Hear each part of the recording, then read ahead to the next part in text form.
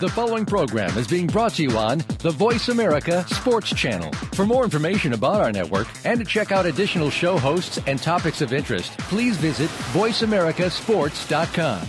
The Voice America Talk Radio Network is the worldwide leader in live Internet talk radio. Visit voiceamerica.com. The views and ideas expressed on the following program are strictly those of the hosts or guests and do not necessarily reflect the views and ideas held by the Voice America Talk Radio Network, its staff, and management. The horses are at the gate. And they're off. Welcome to Winning Ponies. With the weekend coming up, this is the spot to be for news, handicapping, and spotlights featuring the winners behind horse racing today. Now, here's your host, John Englehart, racing's regular guy. Okay, and thanks for being with us for another edition of our Winning Ponies radio show. With us today, we've gone from Florida to Kentucky. We're going to start off with Larry Collmus. As you know, if you listened to the Breeders' Cup last week, and if you're listening to this, I know you did, you heard him with 2 days of sensational race calls. So we're going to find about Larry's entrance into the racing game. He's called at many, many tracks, and of course, one of his race calls was one of the biggest hits on YouTube. You may recall My Wife Knows Everything, The Wife Doesn't Know. That was a fantastic one that made the rounds with a lot of racetrackers. And then after that, we're going to have our second guest is our boots on the ground down in Kentucky at the Fastig-Tipton sale and at the Keeneland sale. Joe Nevills, the turf rider for the daily racing form as far as breeding is concerned. So I got to see Joe yesterday and spend some time with him down there. And so he'll be telling us what's been going on. It's been very, very strong. If you've been following it on the Internet, the market strong. Right now, we've just seen the top level, and it's amazing the number of $1 million purchases that have been made. Yesterday, I think there may have been 8 of them at Keeneland, and each one of them went to an individual buyer. So it's not just like interest from Japan or Dubai are scooping up all the top horses. It's kind of being spread out. So it's good to see the market strong, and it never hurts our sport of racing. And what also never hurts our sport of racing is a little bit of a contest. And we had a great contest here on Winning Ponies last week. I'll just give out the first name in case these guys owe you money, but Everett S. took the top spot in the Classic. He had the trifecta called Mucho Macho Man, Will Take Charge, and Declaration of War. So he gets $150 in cash. And then getting winning credits, 75 of them, from Winning Ponies, was Go Men K, if I'm pronouncing that right. He had Mucho Macho Man on top. Game On Dude in second, but he did have Declaration of War as the show bet, and Fort Larned in fourth. And then in the third spot was Robert, Mucho Macho Man on top, Will Take Charge in second, so he at least had the exacta and a closer time than Catherine M., who had Mucho Macho Man and Will Take Charge. And our winner of the final time was Martin M. So hopefully if you took part in the contest, you're listening now, and I congratulate all of you for your wins, and we're going to have more contests coming up here on Winning Ponies. Well, we had to tune in on television, or you had to be at a Santa Anita or your favorite OTV parlor to watch the races. Sad to say, on television, the overnight race ratings for the Breeders' Cup Classic took a dip. You might recall that last year the telecast was coming out of the Triple Crown overtime game between Notre Dame and Pittsburgh, so I think a lot of people had the channel on and they watched it. There was also a reported dispute between the Dish Network and NBC in some markets that stopped some people from seeing it. The top 5 people, well, obviously Mike Smith has a lot of fans out there because Albuquerque, New Mexico led them all, followed by Indianapolis, Indiana, Fort Myers, Florida, Cincinnati, Ohio, and Louisville, Kentucky. So this tri-state area, very strong. course, when we started out the second day of racing in the Breeders' Cup, the Breeders' Cup Juvenile Fillies, we not only had a disqualification, but sad to say we had a spill in there when John Velasquez and Secret Compass went down. And when they got to the hospital, they were kind of hoping it was just an arm injury. He appeared to be holding his arm, but actually it ended up that he had internal bleeding, and they had to remove his spleen. Now, he has been released from the hospital, but he is going to rest out on the West Coast for a few days. It was a pretty serious operation. So they think as long as he takes his time, the 41-year-old rider will be okay. Sad to say, Secret Compass did have to be put down. He was replaced on his remaining Breeders' Cup mounts, including Point of Entry, who finished fourth in the Breeders' Cup Turf. Joel Rosario got that. And Horse of the Year, Wise Dan, scored a repeat victory, as you know, in the Breeders' Cup Mile. May well once again be Horse of the Year. But it was Jose Lezcano who happened to be in the jockey's room. And Jose has ridden the champ before, so Wise Dan back with a familiar jockey and did get the job done in impressive fashion.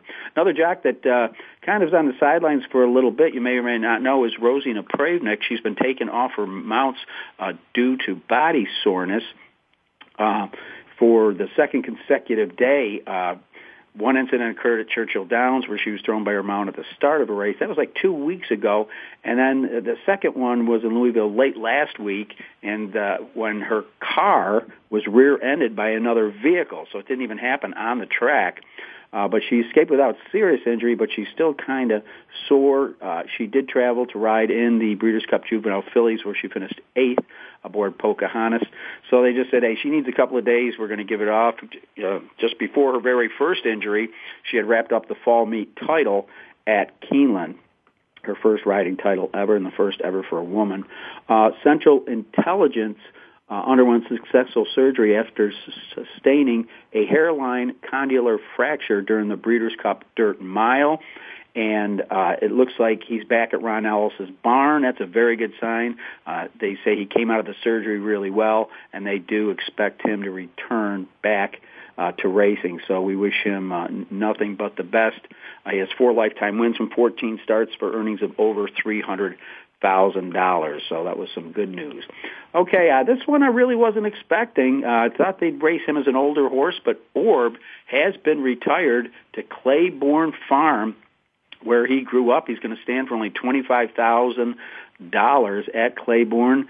The 5-year-old son of Malibu Moon retires with 5 wins and 12 career starts for earnings of over $2.6 million. Of course, he was trained by Shug McGahee, and the run that he had, of course, a powerful Kentucky Derby win by 2 wins. Shug says that the horse is sound. Well, he's sorry to see him go, but it's an opportune time for him to begin his next career. Of course, owned by the Janney family, the breeding program at Claiborne, you had to know he was going to go there. His pedigree goes back 6 generations, where he was foaled and raised at Claiborne, tracing all the way back to Shenanigans. You may recall she was the dam of Ruffian. Well, a couple other ones out of the Breeders' Cup are back in Kentucky, and they're going to start their stud careers. One of them, Point of Entry, of course, he made a pretty nice comeback after being injured earlier this year to run 4th in the Breeders' Cup, and he's going to join Fort Larned at Adena in Kentucky. So 2 strong horses from this crop, Point of Entry and Fort Larned, will be standing at Frank Stronach's very successful farm. The winner of the Don Handicap, Graydar, he's retired to TaylorMade Farm. He is Unbridled Song's undefeated top older horse of 2013. He's going to the TaylorMade Stallions in Nicholasville. Looks like he's going to stand for only $15,000. Sad to say, according to Todd Pletcher, that his quarter crack forced him to miss the Breeders' Cup, and it wasn't healing like they hoped to. They were hoping to come back and make the Cigar Mile, and it just wasn't going to happen. According to Pletcher, he was among some of the best horses he ever trained. So Graydar, again, kind of replacing Unbridled Song, who passed away at TaylorMade earlier this year. Hopefully he'll come back and we'll replace him. He had a near flawless record. They took their time starting Grade R. He had only been defeated once, and he earned $841,000. So he is off. And let's see. I believe we've got another announcement, and that is that Cat Launch. You may recall we talked about this horse. This is one of those guys that flies under the radar. He's an Ohio bred, but Cat Launch has been officially retired. This horse won 40 races. And if you want one last look at him, you can see him at Beulah Park this week. He is going to lead the field in the Rupp Kirchberg Memorial, a race he won 4 times. And then the good news about Cat Launch is that he is going to be going to Old Friends. Of course, we've had Michael Blowen on Winning Ponies several times. What a great guy. What a great program. If you're ever in the central Kentucky area, you've got to go to Old Friends. They've got so many great retirees down there, and now Cat Launch is going to join. Of course, little old Buckeye bred who won 40 races ended up winning $1 million, and his trainer, Ivan Vasquez, who had been with him from the very beginning, is very happy. He says, hey, I've only got an hour and a half drive, and I can go down and see him. And speaking of Rosie Napravnik and Old Friends, they're going to team up this year. Rosie's going to be posing with their auction that's called Hats Off to the Horses. Go to the Old Friends website, and you'll be able to see how you can bid on these. It starts very soon and then goes all the way up to the Kentucky Derby. Well, don't have to tell you unless you've been reading a little bit about some of the numbers that have been coming out of Kentucky this year, and it started out with a $5.2 million purchase at the Fastig-Tipton on Monday, and Mandy Pope bought this horse, Whispering Hill. Better, a Group 3 winner that's now in full to the Hot Sire Warfront. And let me tell you, Mandy's got some pretty deep pockets. But they had a fantastic sale. 129 horses sold for over $73 million, up 22% from last year. And Mandy, again, didn't hold back yesterday. I was down at Keeneland when Mandy went to $3.1 million to buy the 2-time champion, I do believe, Groupie Doll. Also, a horse of interest that brought some good money at Fastig-Tipton was the In Lingerie. We've had In Lingerie, one of the owners here on Winning Ponies. She was in full to Frankel and brought over $2 million. So we're going to talk a little bit more with Joe Nevills about that. Both sales. Joe, of course, again, covers it for the Daily Racing Form, and he's been down there covering, and he'll let us know. But it's just amazing. The numbers up really solid at both places. So that's a look at some of the news of the week. There's so much news coming out of the Breeders' Cup, and we're going to get a chance to talk to Larry Collmus, the man that called all the races over a 2-day period, did an outstanding job. I've been having a great afternoon sitting here listening to his calls. They were just flawless. Even when he got thrown a few curves, he just kept on going. So we'll review some of the winners of the Breeders' Cup, and also we're going to take a walk back in time and find out how he did get to be such an outstanding race caller. So thanks for listening. You know you're listening to Winning Ponies. We'll be right back.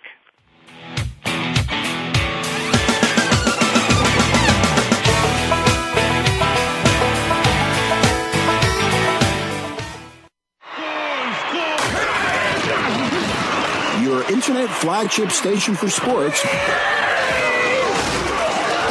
Voice America Sports. And they're off. What? Can't make it to the track? you can still get all the action with winningponies.com, the home of the easy win form, the most accurate predictions on thoroughbreds, quarters, and Arabian horses at most American and Canadian tracks. Whether it be the Triple Crown, Breeders' Cup, Travers, Haskell, or your daily races, don't worry, let winningponies.com make some money for you. Hi, I'm Ed Krell, CEO of Destination Maternity. We proudly support the March of Dimes work to reduce the rate of premature birth. The numbers have gone down in the past 5 years, but still, nearly 500,000 babies are born too soon in the United States each year. We're helping the March of Dimes fund cutting-edge research and community programs to help more moms have full-term pregnancies and healthy babies. Join us in working together for stronger, healthier babies. Visit marchofdimes.com.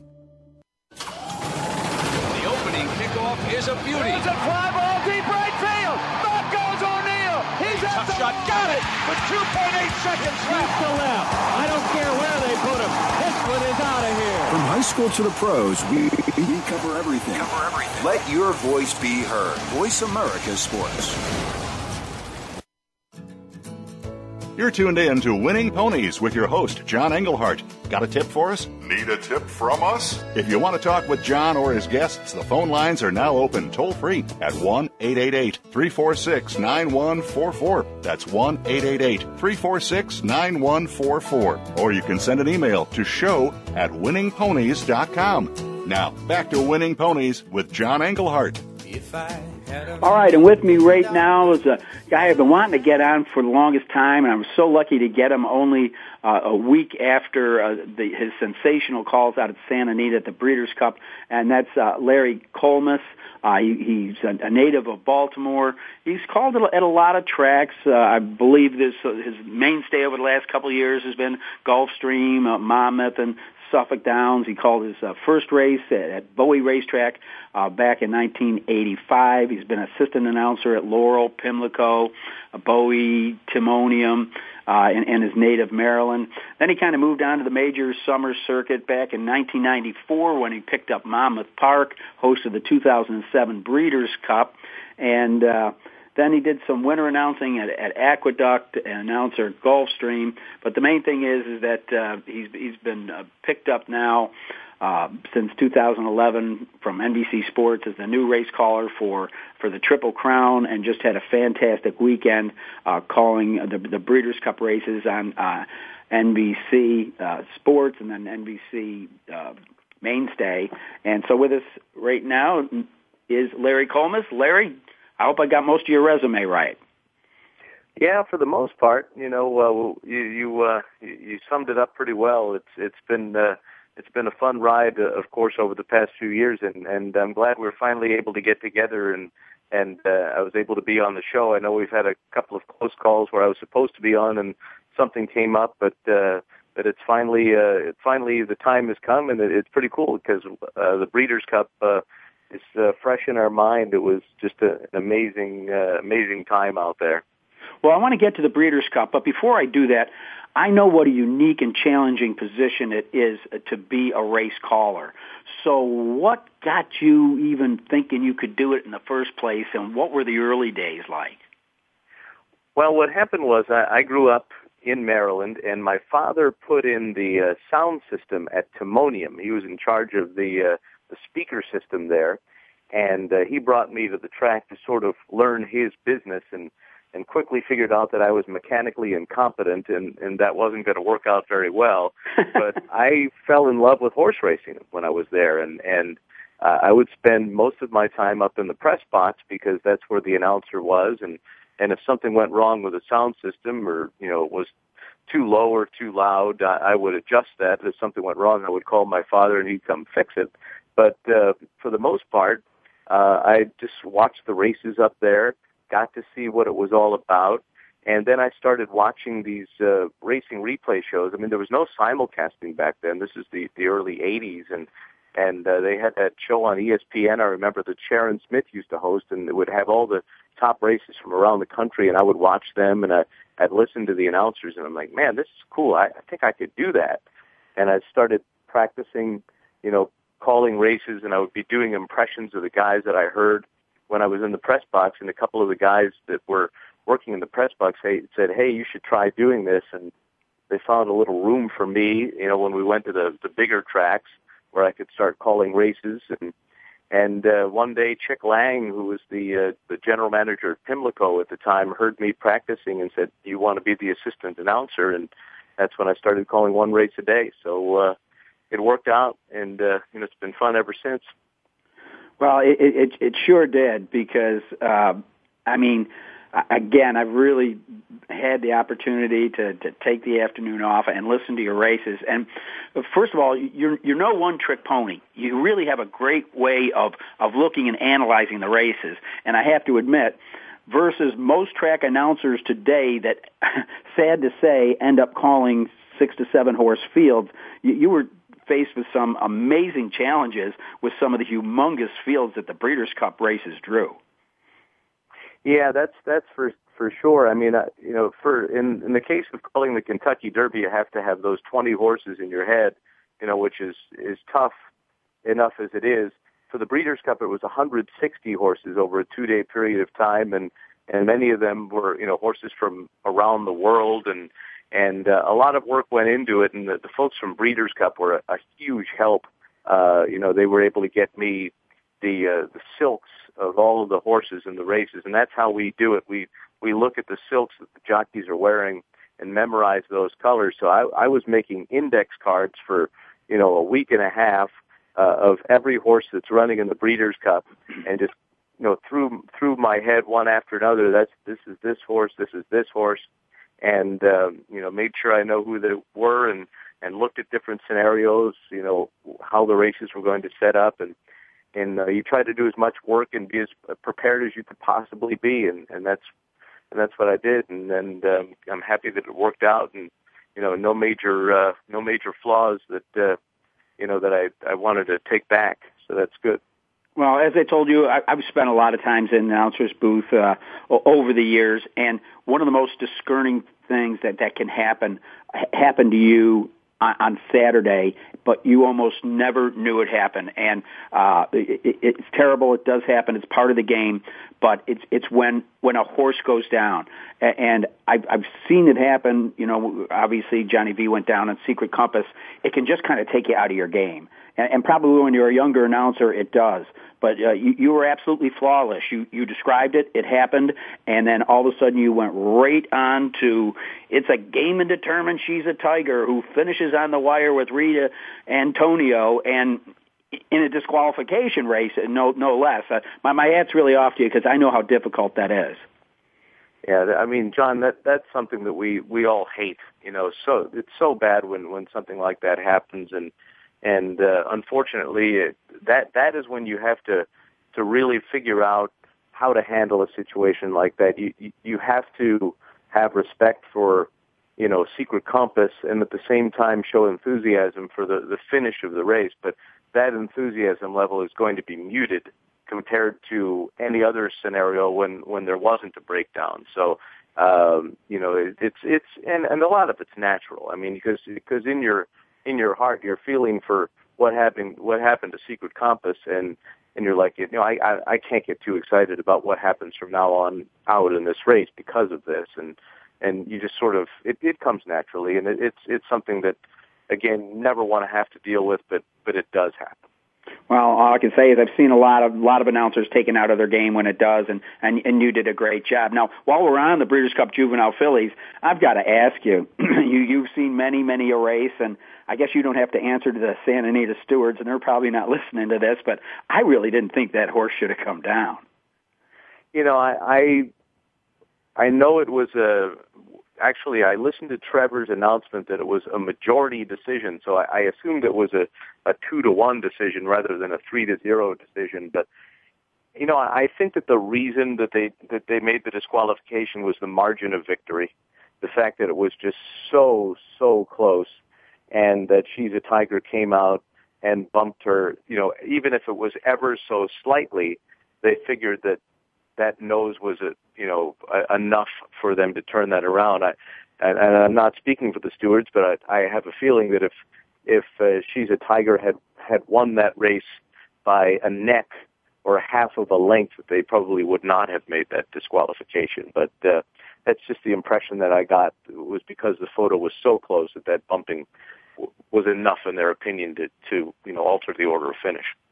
Well, there's so many people in the Gary Stevens camp. It was a shame to see him come down, but you really paid him homage in the distaff with your call. This is all Beholder and the comeback kid. Gary Stevens have won the distaff with authority. So many people are behind this story, and I just think it's really neat that you put that punctuation in there in the distaff.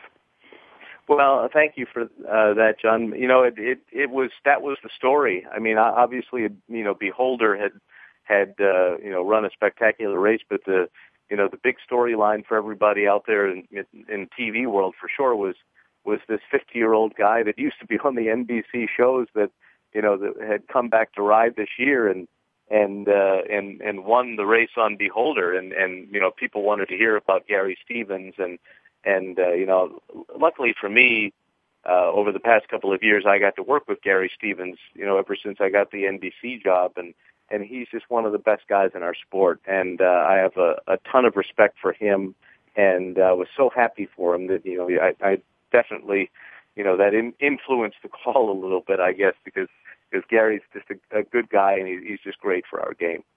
He absolutely is. And, another one that I know personally, and I really feel a lot of people that follow racing and know the story is the story of Groupie Doll. And once again, your call got the hair up on my arms where you're like, Groupie Doll digs in for all she has, and she has enough to do it. Groupie Doll is a champion again. I mean, there were so many people riding that horse, I'm surprised she could carry the weight. But it was great. There were so many good storylines. That was definitely one of them. It was definitely one of them, and again, there's another a guy that is just the class of racing, Buff Bradley. You won't meet a better guy than Buff Bradley, the trainer of Groupie Doll, and his father Fred, and we had so much fun with them when I was the announcer at Suffolk Downs, and they brought Brass Hat in to win the Mass Cap, and that's where I got to meet Buff, and I was so happy for him when Groupie Doll got as good as she was, and it was a thrill to be able to call her winning the Breeders' Cup for the second time, because he's just one of the better people in our sport. Well, I actually got to spend several hours with Buff yesterday. I'm writing a story for a magazine in Lexington, and I've known him over the years. He races on the same circuit I hang out in, and you are dead on, the classiest people you would ever meet. And there was a really touching moment where his dad drove up in the middle of the afternoon and came through the gate, and they brought Groupie Doll over to him, and he started rubbing on her nose and basically just said, be a good girl. You show them how good you are today. And it was really touching. And Buff, I mean, people were just coming to him and giving him hugs from everywhere.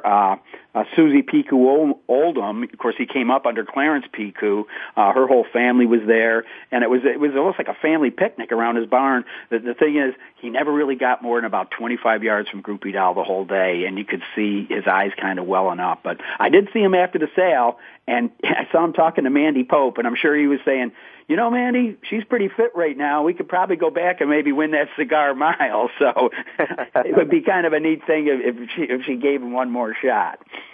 That would be a lot of fun. Another, it's just great. I don't know if you're a seer or not, so but in the Breeders' Cup Sprint, when you gave a misdirection, misdirection has done it again, and it is dead tight for second. And don't I find out about 5 minutes later that it was a dead heat? You got some pretty good eyes there, my friend. I was just too much of a wimp to call that one. It was just two horses right on the wire together there, and they were inside of misdirection, and it was really tough to see. So I figured I'd leave that one alone, and I got lucky that it was a dead heat. Well, another beautiful one, a horse that I was trying to get my money back from last year was the Fugue, and you were dead on. You were like, the Fugue looked good in mid-stretch, but it took some magic to beat her. Magician and Ryan Moore did it. Oh boy, that tore up a lot of tickets, I can tell you. But it was just so neat how that just came out of your mouth so natural. Yeah, that was one of those things that just.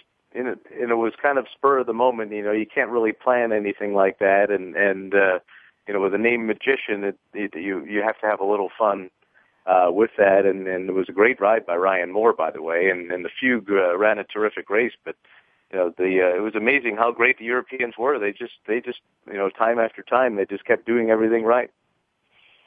Well, then of course we had the Johnny D V angle, and kind of interesting that Jose Lezcano was actually sitting in the room, jockey that used to ride Wise Dan before Johnny V took over, and as you said, Wise Dan was just brilliant in the mile. I got to think without Game On Dude winning the Classic, that may well make him Horse of the Year. Yeah, I don't see anybody else being Horse of the Year at this point. It seems like the way things set up that the favorites going into the day were Game On Dude, Wise Dan, and probably Princess of Silmar. And Game On Dude and Princess of Silmar had not so good Breeders' Cups, and there it leaves Wise Dan in that spot, and it looks like he'll be Horse of the Year again. Well, listen, I'm going to try to pull something off here. Let me see if I can do it. Just like you, I'm not the most technically gifted. I'm going to give something a little shot here. Let me see if I can. And I'm trying to. I guess I can't. I was trying to pull up your stretch run of the Classic. It was just fantastic. You were dead on what was almost a 3-horse photo finish that was decided by a nose. And sad to say, I don't know why this isn't working. I thought I had it all set up, but anyhow, not my strong suit in pulling up audio. But my hat's off to you. That was just for the last race of the day, to have a horse with a lot of heart and a woman that has a new heart, and then to cap it off once again with Gary Stevens. I mean, it was a great crescendo to a great 2 days.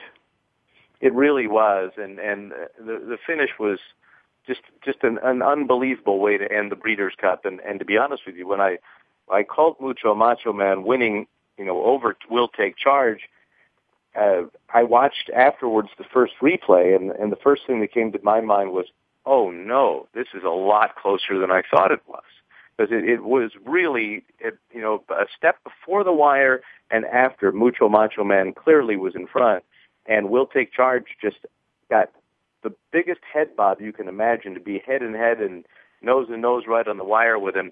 And after I watched the first replay, I'm like, oh, this is like bordering on disaster, because it's either, it works out great that you're right, but if you're wrong, it's 1,000 times worse.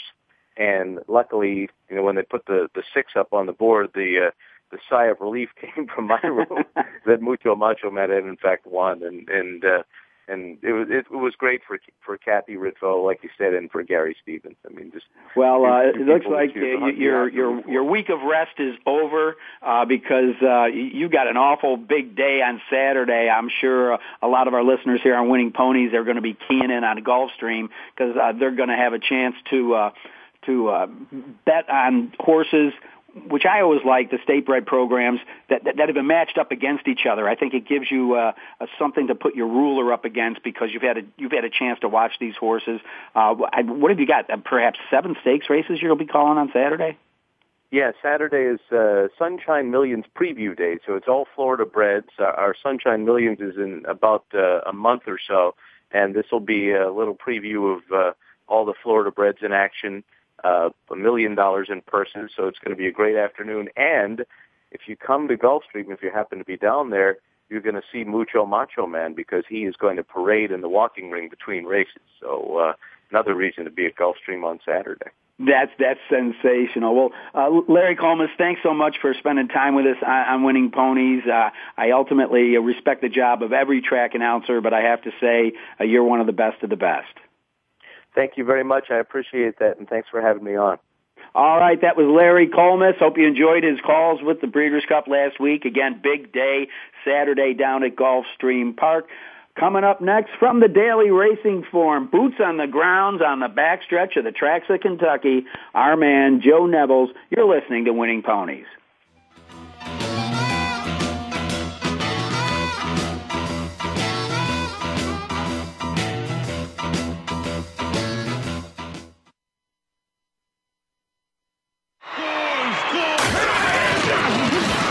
Your internet flagship station for sports. Voice America Sports. And they're off. What? Can't make it to the track? You can still get all the action with winningponies.com, the home of the easy win form, the most accurate predictions on thoroughbreds, quarters, and Arabian horses at most American and Canadian tracks. Whether it be the Triple Crown, Breeders' Cup, Travers, Haskell, or your daily races, don't worry. Let winningponies.com make some money for you.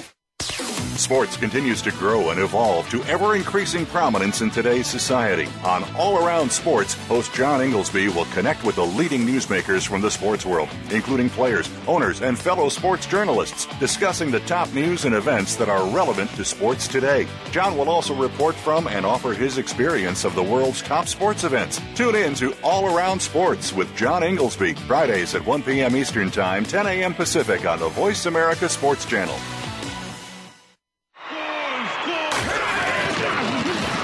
Your internet flagship station for sports.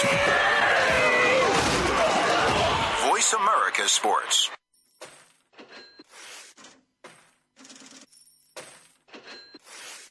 You're tuned in to Winning Ponies with your host, John Englehart. Got a tip for us? Need a tip from us? If you want to talk with John or his guests, the phone lines are now open toll-free at 1-888-346-9144. That's 1-888-346-9144. Or you can send an email to show@winningponies.com. Now, back to Winning Ponies with John Englehart.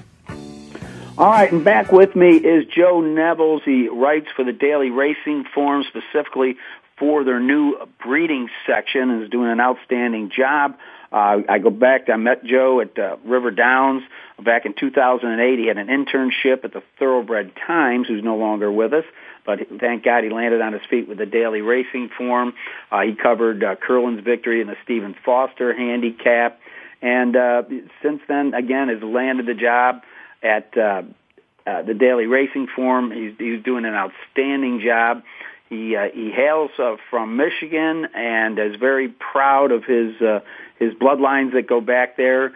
He also covers different smaller tracks.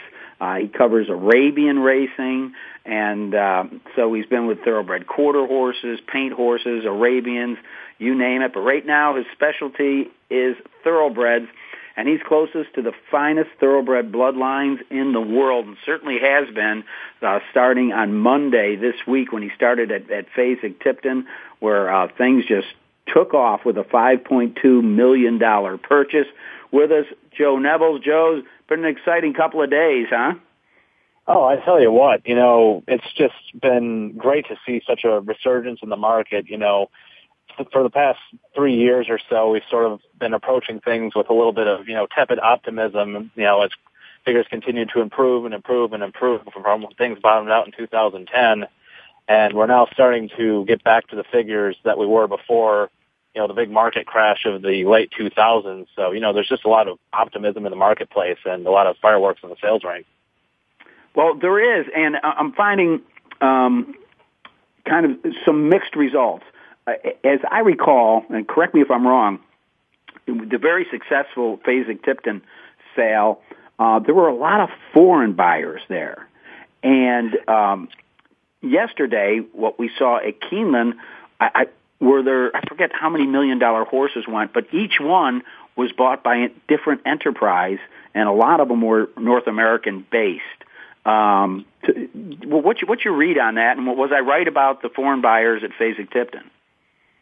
Well, there were a lot of foreign buyers at Fastig-Tipton, especially at the top of the market, but, still at least half of them were domestic. It's not like specifically the Japanese were coming in and taking all the horses, or specifically the Qataris, who are really starting to make a splash in the thoroughbred industry worldwide. They're, Sheikh Johan, you really need to keep an eye on his stable. He's going to become a major, major player very, very soon.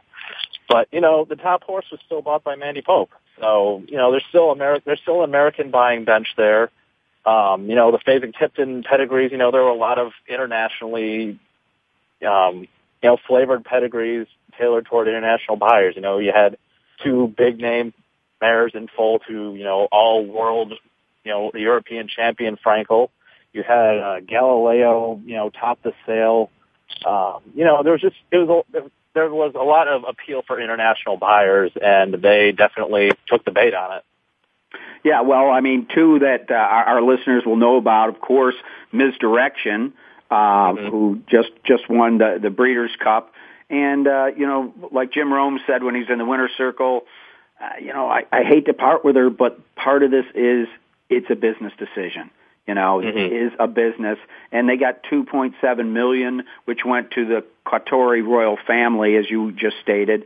And then In Lingerie, who won the Spinster and the Black-Eyed Susan, as you stated, is in fold of Frankel, so you know that's going to draw international appeal.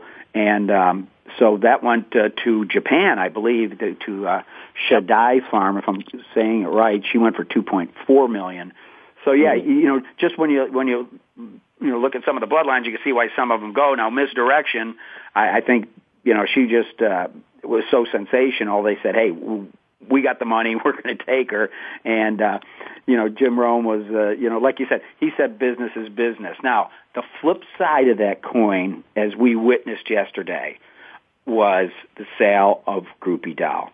Because this was not, they always tell you don't fall in love with the horse. Well, I was back there with Buff Bradley and talking with him, and I tried to save the toughest question for last, and it was the separation.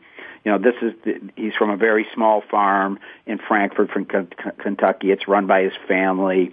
They're blue collar people, hard work, and Lightning has struck twice at their farm with Brass Hat and now Groupie Doll. And this was not a bit, this was a business decision, but it was personal. And he looked over at her stall and said to me, he goes, I pulled her out of her mother. And today I'm going to sell her. He says that's not an easy thing for me to do, and it was really it was gut wrenching to watch him pace around her stall all day long and people coming up and giving him hugs. I mean, some people, let's face it, it's like, no, she's worth this now. She's worth this. It's a business. Let's move on. We'll buy another one tomorrow. But the Groupie Doll story, that's a whole different thing. And the thing with Groupie Doll is you just didn't know who was going to buy her. I mean, everybody loves Groupie Doll. She's a great runner, great heart, love the connections, but her pedigree really isn't, a sexy American commercial pedigree. Whereas, my money was on Japanese interest buying her because they really value, the on-track performance over the sort of, dynamic commercial pedigree. So I figured the Japanese were going to be a very big player on her. I figured Mandy Pope would have a voice in it, but I didn't know if she would be the one to go all the way on it. But, I've got to say I'm very happy that she did because that means that, Groupie Doll's going to stay right down the road from the Bradleys. Mandy's very, open with her horses, so I imagine that she'll, let the Bradleys come and visit her and love on her anytime that they want. And, it's always good to have happy endings in a business like this, especially in a situation like Groupie Doll's where she could have gone anywhere in the world and she stayed home. So, that's good stuff there. That's simply put, that's good stuff. I know yesterday you were only feet away after the sale of Groupie Doll for $3.1 million, and coming up to congratulate her on the purchase was Buff Bradley. And I've got to guess part of the conversation was, by the way, Mandy, this horse is sound, fit, ready to roll. She lost the Cigar Mile by a nose this year. There's a $600,000 bonus for a Breeders' Cup horse running in that race. What do you say we keep her in training for another month? Have you heard anything out of that? Well, I spoke to her before they had that conversation, and she said that her plan was to retire her. And she'd do all the due diligence to see if she was, to make sure she was absolutely racing sound and everything. And if anybody would know, it would be Buff Bradley. But she said she didn't want to take any unnecessary risks. I mean, you just spent millions of dollars on a, broodmare that you want to have for the next 10, 15 years producing foals for you. God forbid something happens to her in the Cigar Mile, then all of a sudden you've made a very bad decision. And, it would be good sport. It would be sporting for her to go for the Cigar Mile and try to avenge her narrow defeat.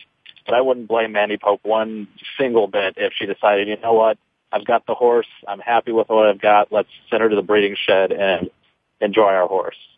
Yeah, and I must say, Groupie Doll looked absolutely gorgeous. And I've got to figure between her sales topper at Fastig-Tipton and Keeneland. We're looking at about $9 million. That $600,000 kickback probably doesn't mean a whole lot to Mandy Pope. Yeah, I mean, she spent 14 and change million last year on 2 horses. I don't think she's really in it for, the purse money on as much as, just having really cool horses. And she has a lot of really cool horses. Well, my guess is Buff was more there to congratulate her and to tell her how happy he is that the horse will again be located not far from Frankfort, Kentucky, and he'll get a chance to see her. So knowing him, he was taking the high road, and it'll just be interesting to see what plays out. But after what I heard you just say, I'm guessing she's probably back at Whispering Hill, I believe it's called, and she will be a broodmare. And again, you're reading to her for her athleticism, not because her page was peppered with black type, as we say. Well, Joe, if you'd be nice enough, can you hang on with us for another segment? There's some more questions I'd really love to ask you. I most certainly can. All right, Joe Nevills with us. You're listening to Winning Ponies.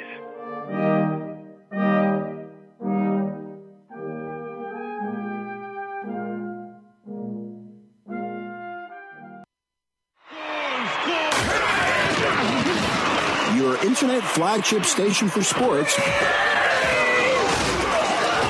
Voice America Sports. And they're off. What? Can't make it to the track? You can still get all the action with winningponies.com, the home of the easy win form, the most accurate predictions on thoroughbreds, quarters, and Arabian horses at most American and Canadian tracks. Whether it be the Triple Crown, Breeders' Cup, Travers, Haskell, or your daily races, don't worry, let winningponies.com make some money for you. These days, everyone is looking for information on staying young, healthy, and fit. The Voice America Health and Wellness Network is here to help you on your quest to better health and a better you. We talk about everything from diet, fitness, and aging to substance abuse, personal growth, mental health, and much more. Learn from our experts who cover health and wellness from traditional and holistic perspectives. Tune in to the Voice America Health and Wellness Network. Healthy living starts here.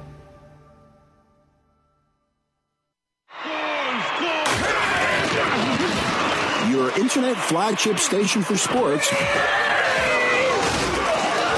Voice America Sports. You're tuned in to Winning Ponies with your host, John Englehart. Got a tip for us? Need a tip from us? If you want to talk with John or his guests, the phone lines are now open toll-free at 1-888-346-9144. That's 1-888-346-9144. Or you can send an email to show@winningponies.com. Now, back to Winning Ponies with John Englehart.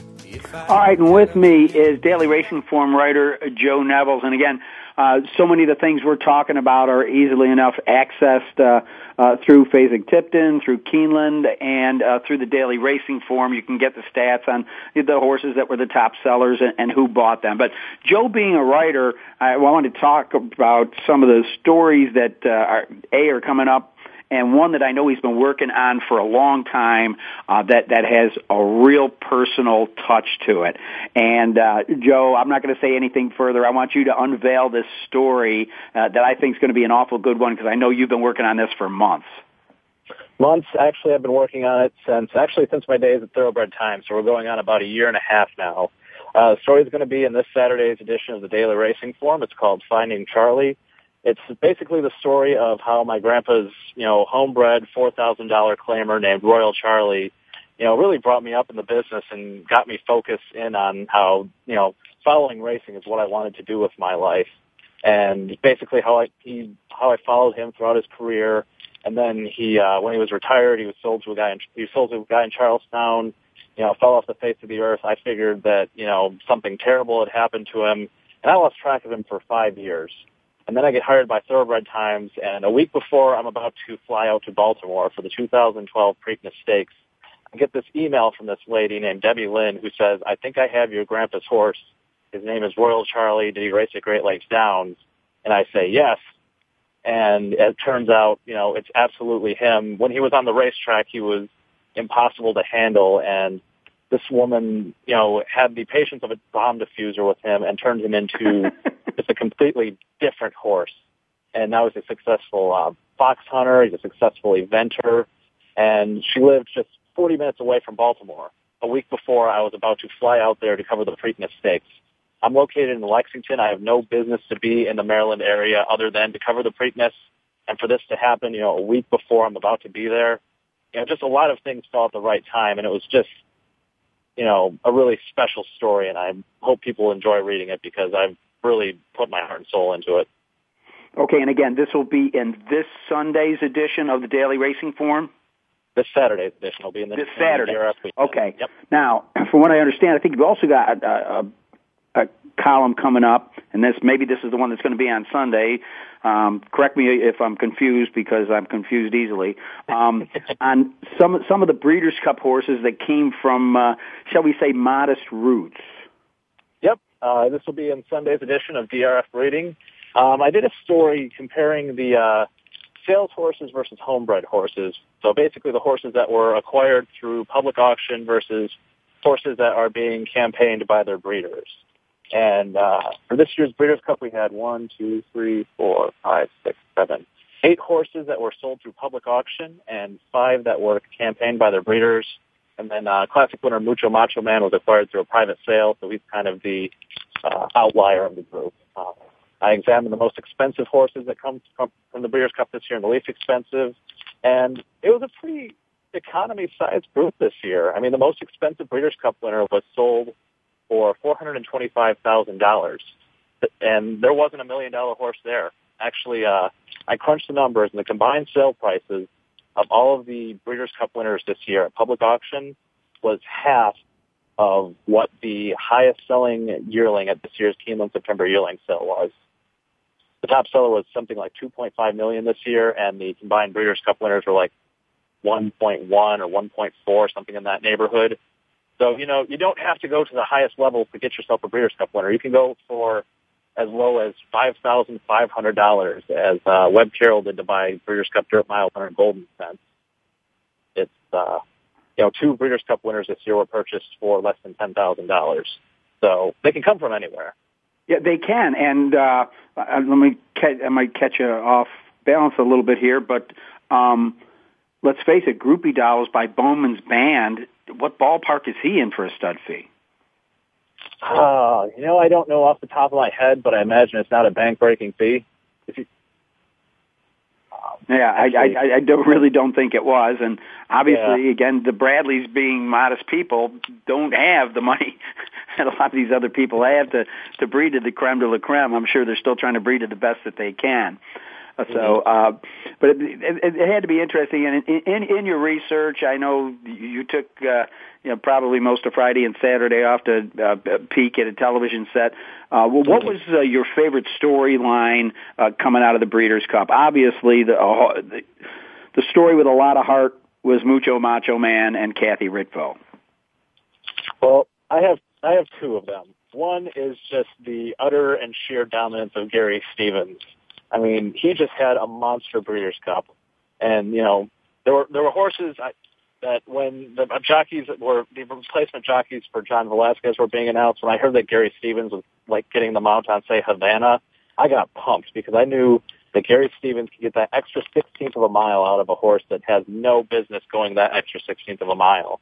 He darn near did it with She's a Tiger and the Juvenile Fillies. That horse did not want that distance, and he, for the second time, pushed that horse to the finish line, and he nearly did it with Havana, too. I have a whole lot of respect for what he did over the weekend. But my top story for the Breeders' Cup, I'm going off the menu here. I'm kind of an Arabian homer, and I just loved the Arabian race this year. So Big is Better. He's been a salty campaigner. He's a 9-year-old who got his first Grade 1 win in this race, and I was just thrilled to see him do it. He's a really pretty horse, just well put together. Sadly, he took a bad step in the gallop out and had to be trailered off, which he's going to be fine. He's going off to a stud career. He's going to go off to a very, very good life. But it's always sad to, finally reach the top of the mountain, and that's how you end up going out. But I thought that was a fantastic race. There were some very good horses in there, and the rider on So Big is Better made a fantastic move with him. Well, like I said at the top of the introduction, you've been a lot of places, from Michigan, covering quarter horses, paint horses, Arabians. You pretty much done it all, Joe, and I've watched your career rise, and believe me, I mean that sincerely, and you're one of the good guys in the game, and you just keep getting better, and I really do appreciate you taking the time to be with us here on Winning Ponies tonight.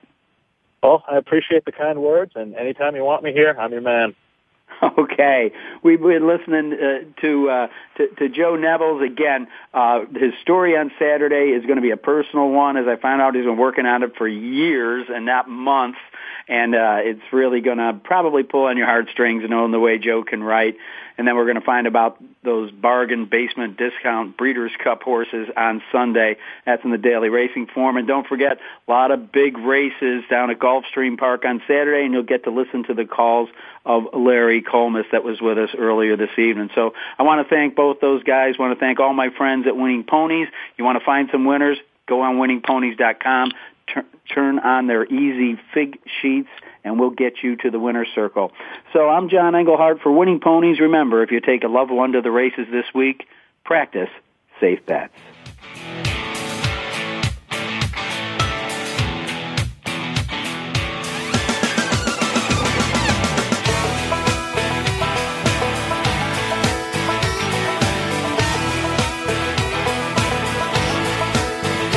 Well, I walk into the room, passing out $100. Thanks for listening to Winning Ponies with John Englehart. We know the information from today's show will help you at the next post. Keep listening for more next Thursday at 8 p.m. Eastern Time, 5 p.m. Pacific on the Voice America Sports Network.